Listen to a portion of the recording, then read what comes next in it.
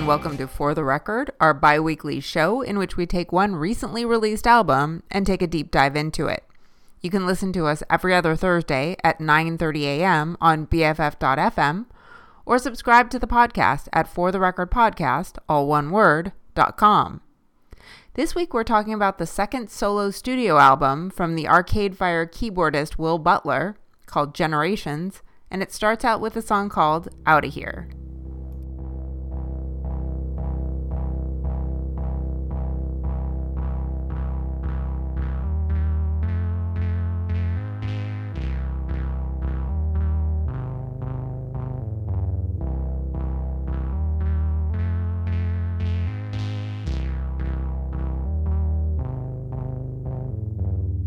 Had enough of heartache, had enough of wasting time. I got no more tears today. I got better things on my mind. Ooh, ooh, ooh, ooh. Now I'm not your nest today, so if you wanna play dead, baby, play away. And if you're sorry and you wanna play nice, well, I mentioned before, but I'll mention it twice, that I'm getting out of here. Gonna walk right through that door. You can say anything, but I'm not here anymore.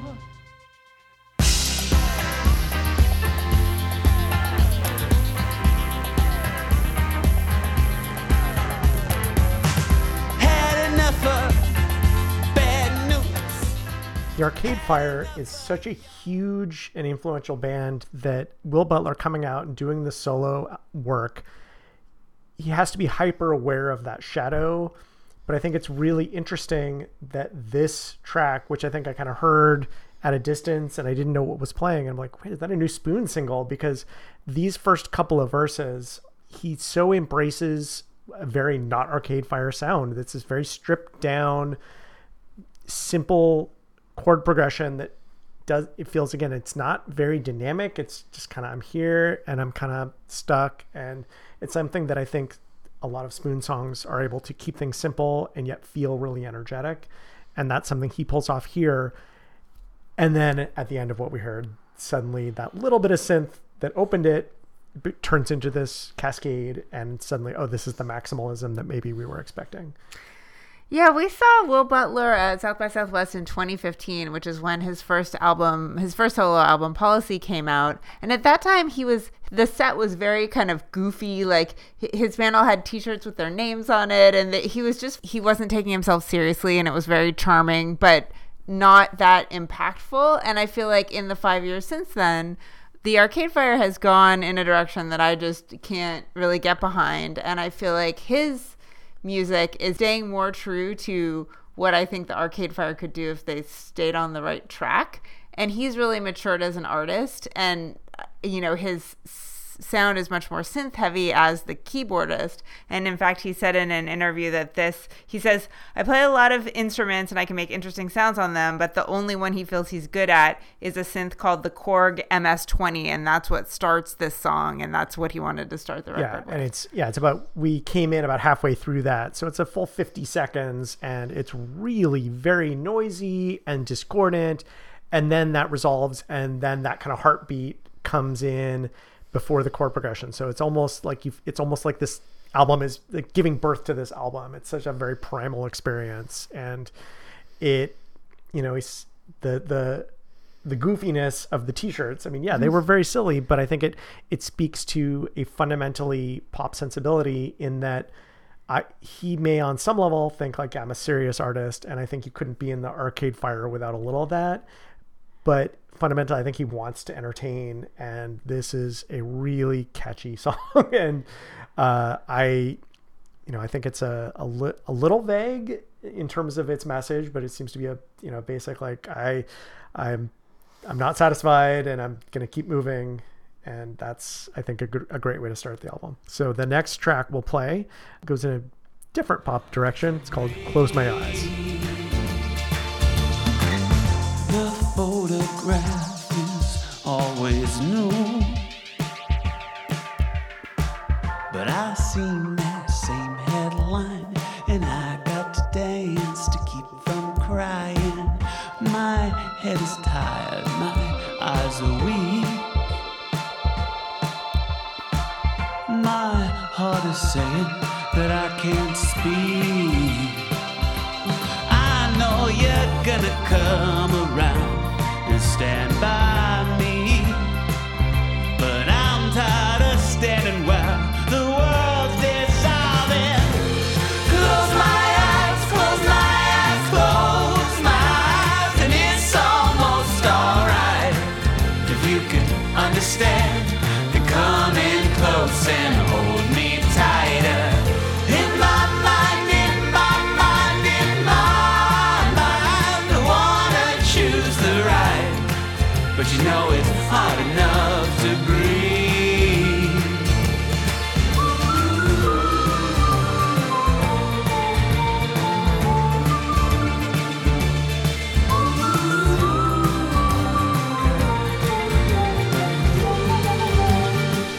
We mentioned that Will Butler's style has evolved a lot since we saw him perform in 2015. And since that time, he has been raising 3 kids and got a degree at Harvard in public policy.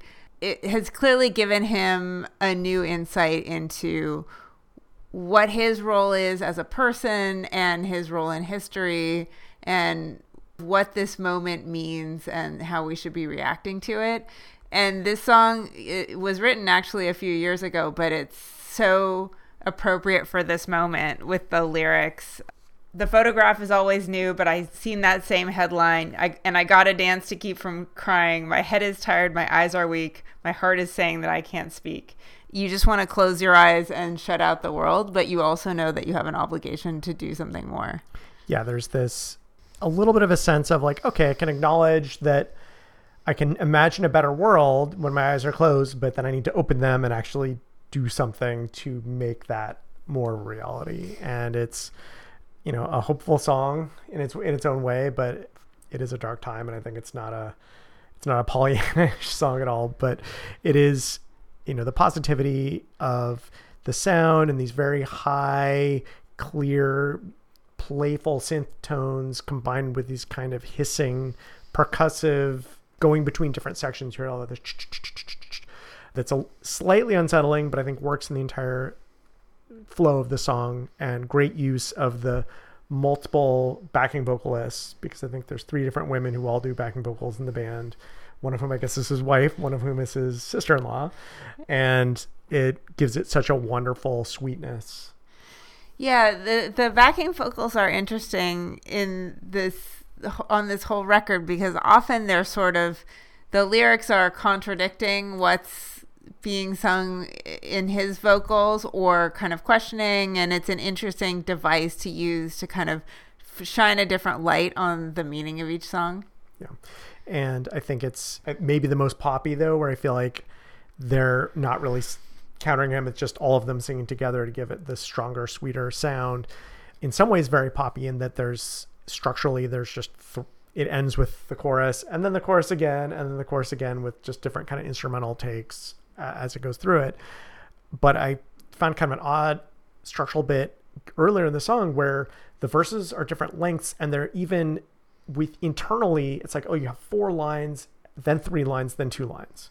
And then the second time you just the 3 lines and 2 lines. So it's this, I didn't really notice it until just the listening before the recording here, but it is, I think these sorts of oddities of like not keeping things balanced and having, you know, things changing and the lengths of things changing over the course of it, I think betrays that like I'm still going to do some kind of little bits of invention here. This isn't just straight pop.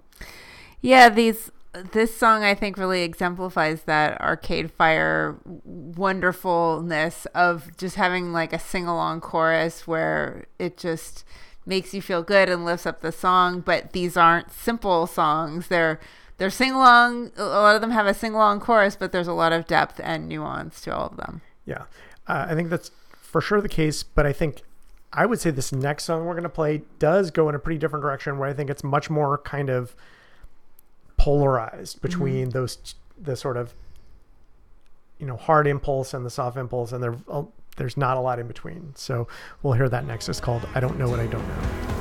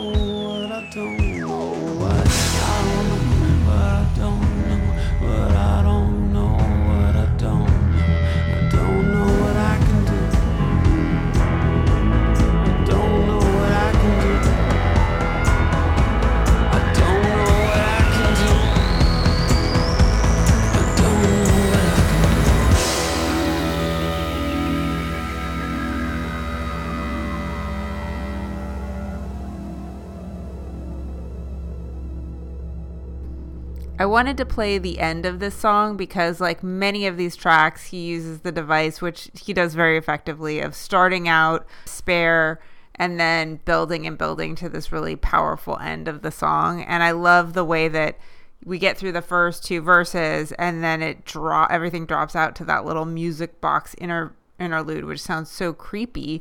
And then in this really powerful, dramatic verse that paints a very scary scene of civil unrest. And Butler has said in interviews that this album is about being honest about despair, and then also how do you take the step to move into action.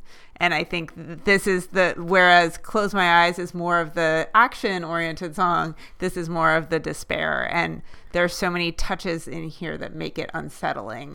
Like that little music box and the weird vocals that are only in the left ear that are very processed. And there's a lot of just weirdness in there. Yeah, it's a really nice pairing with Close My Eyes because that it feels so upbeat, and there's a fundamental imagine a better world and then go out and make it. And this is the opposite of this. This is imagining a really terrible world, which feels very immediate and very real, but a little bit of like, well, you don't know exactly which flavor of crazy is going to happen. You just have this sense something horrible is going to happen. And that's, I feel like, what it comes down to. Like, I don't know what I don't know. I don't know what's going to happen. I don't know what I'm going to be able to do in that situation. I feel it might just be, well, bullets are flying, so hide behind the fire station. I guess that's what I'm going to do. Like, and it is hard to find something hopeful here, but I think that's a little bit of it's an acknowledgement. And so I think it's close to despair, but I feel like there's the tiny hint of, okay, I'm stepping right up to the edge of this cliff and looking over and seeing what might be down there. Not giving up just yet. And it is, sonically, I think there's probably some real drums in here. Everything else is so processed, so synthy and scary, and all sorts of, drum machines and weird screeching. And so I think it's nice that after that intensity, we go into the next track on the album. And that, I think, is one of the least synthy tracks. It's called Surrender.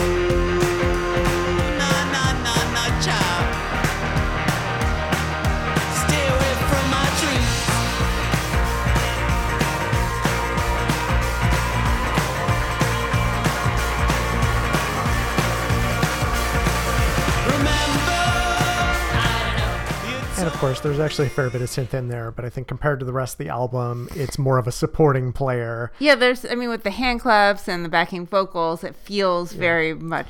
Yeah, well, I think, after all of, again, the intense synth intensity, I feel like this is almost in the genre of, music, which I feel like they have this sort of very stripped down, kind of folksy, kind of poppy with lots of hand claps and more analog instruments. But you do get this sense of the energy building up and the synths coming in both at the low end and then at the end of that section we heard kind of coming into this ascending whine, kind of bracketing all of this organic stuff in the middle with this still a sense of unease, although, unlike I think the very political kind of the moment, this feels like a little more of a universal desire for transcendence rather than like a specific, like, oh, the world's messed up in a more concrete way. And I'm sure I'm misunderstanding because I didn't read this interview.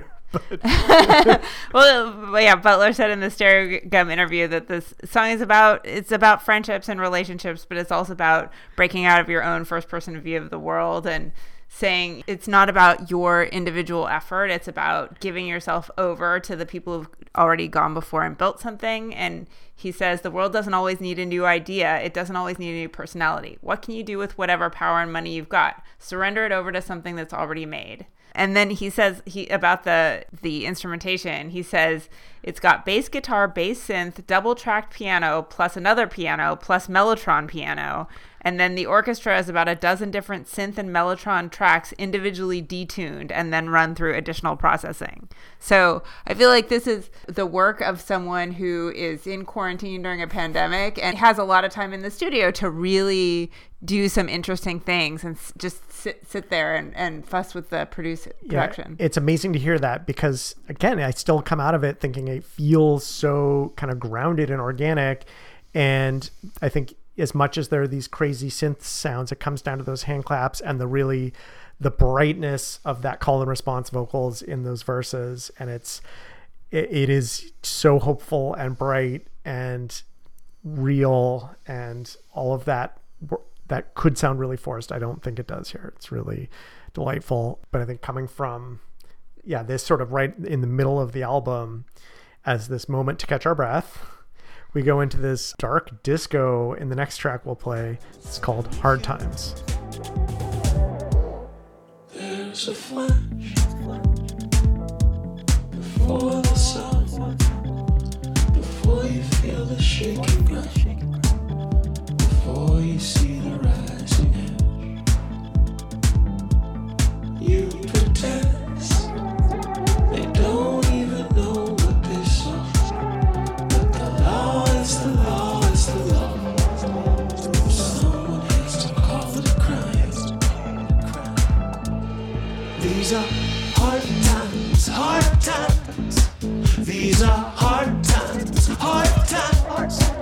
But I don't care, I don't care, I don't care when I'm with you. These are hard times, hard times.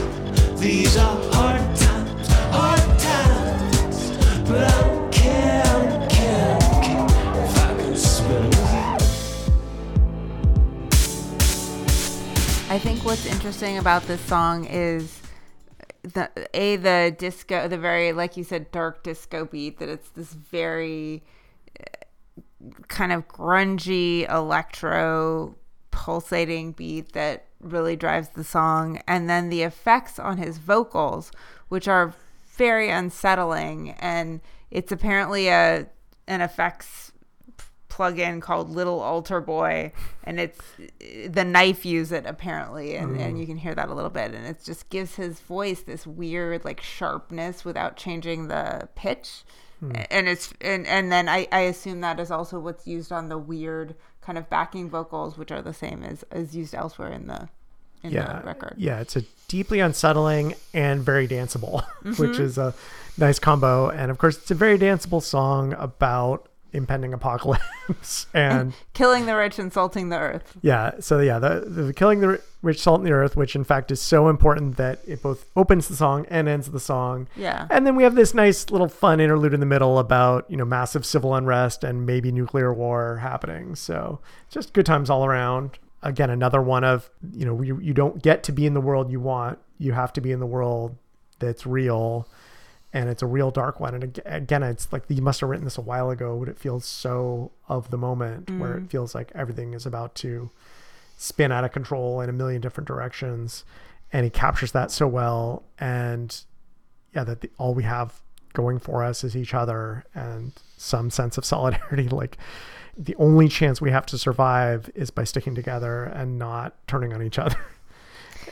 Yeah, and whereas Surrender included a lot of digital effects but sounded very organic with the hand claps and everyone singing together, this song feels very synthetic, and it's clearly, I think, all synth.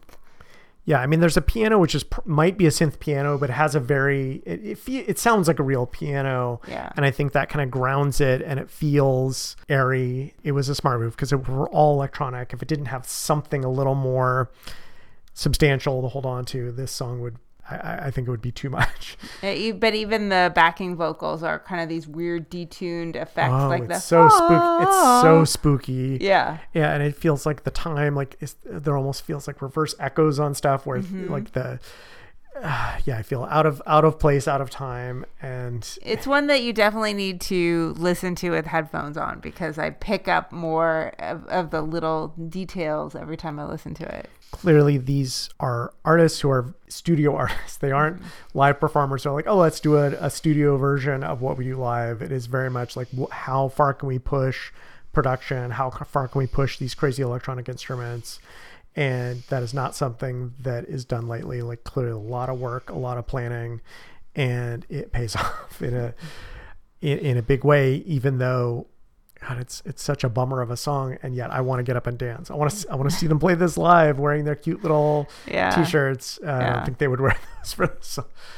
So the penultimate track is one that I feel like is more on the uplifting side, and it's all about not living in fear, and it's called Not Gonna Die.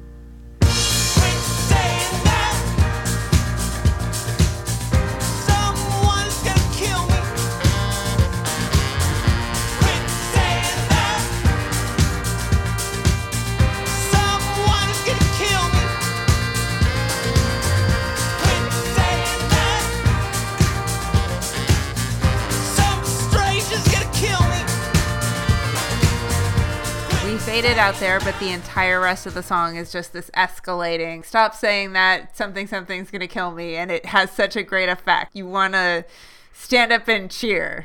There's so many forces in the world trying to make people afraid, and this is so defiant, saying stop it. It's tough. I did read a review where I think they were critical of, like you have the privilege of dying old and everyone else, like there are people who don't have that privilege. Yeah, that was Rolling Stone. And I was not going to mention that, but yeah, that was such a weird, it's really ridiculous take. Yeah, I mean, it's was basically complaining like, well, as a white person, you have privilege. Yeah, and I think the whole point of the song is he's saying like, yes, as a middle-class white man, I don't need to be afraid. Everyone's trying to make me afraid, but my life is actually very safe and secure. Yeah, and it's if other people were less afraid, yeah, that would be a better society for everyone. Yeah, but that's not the point. Yeah, no, but I mean, I think it is a little bit though. It's just like, yeah, I'm gonna reclaim my life, but I think it is this. I made the mistake sometimes come in here a little raw, not having read the interviews, having read the reviews, because they can poison the well a little. And I'm glad I had already kind of got an impression of this song as a hopeful song before reading. There's someone's raining on the parade, but I think it is ultimately life affirming and about, I'm not going to let fear define me. And again, it's just so many of these things. He might've been writing it, I guess, out of talking about terrorism, but now that seems so remote, and yet we're just afraid of everything all the time, or at least are being told to be afraid of everything all the time. Yeah, and I think, authoritarianism uses the tool of trying to make you afraid and make you believe that we live in this dangerous world, hence the certain people saying that their opponents are out to destroy the suburbs. Yes. And, using that as an excuse for militarization of police and authoritarian crackdowns, whereas, like, we really don't need to be afraid. Yeah. No, I'll refrain from the dumb joke about Will Butler not wanting the destruction of one of his band's albums, but yeah, it takes individuals standing up against this seemingly, it seems overwhelming until you stand up and just say no, and everyone doing that. And so one hopes that this outro that just keeps going and it's so defiant, and that'll if this revs up one person.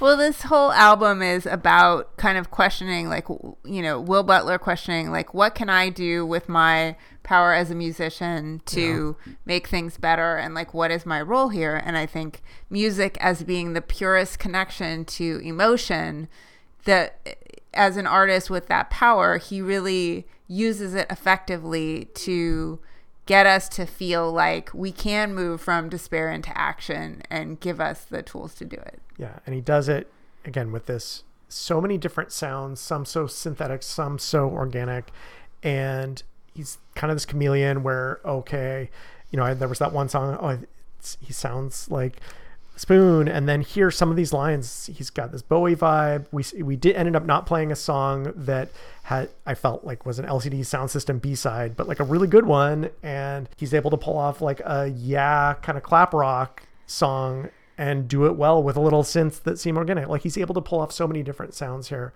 and he's a remarkable artist and remarkable collaborator, and I'm so glad that he's able to step out on his own and really shine. Yeah, this is such a great sophomore effort, and it's a great album for our times. And so we're going to go out with the last track, which is called Fine. And again, we've been discussing Will Butler's Generations, and you've been listening to For the Record. Thanks so much for listening. Down by Tom Sawyer's cave when Henry exclaimed, "George, sometimes you can be kind of a dick." And George put down his pipe and he picked up his whip. He said, "Fine, fine, fine. It's fine, you've got me this time.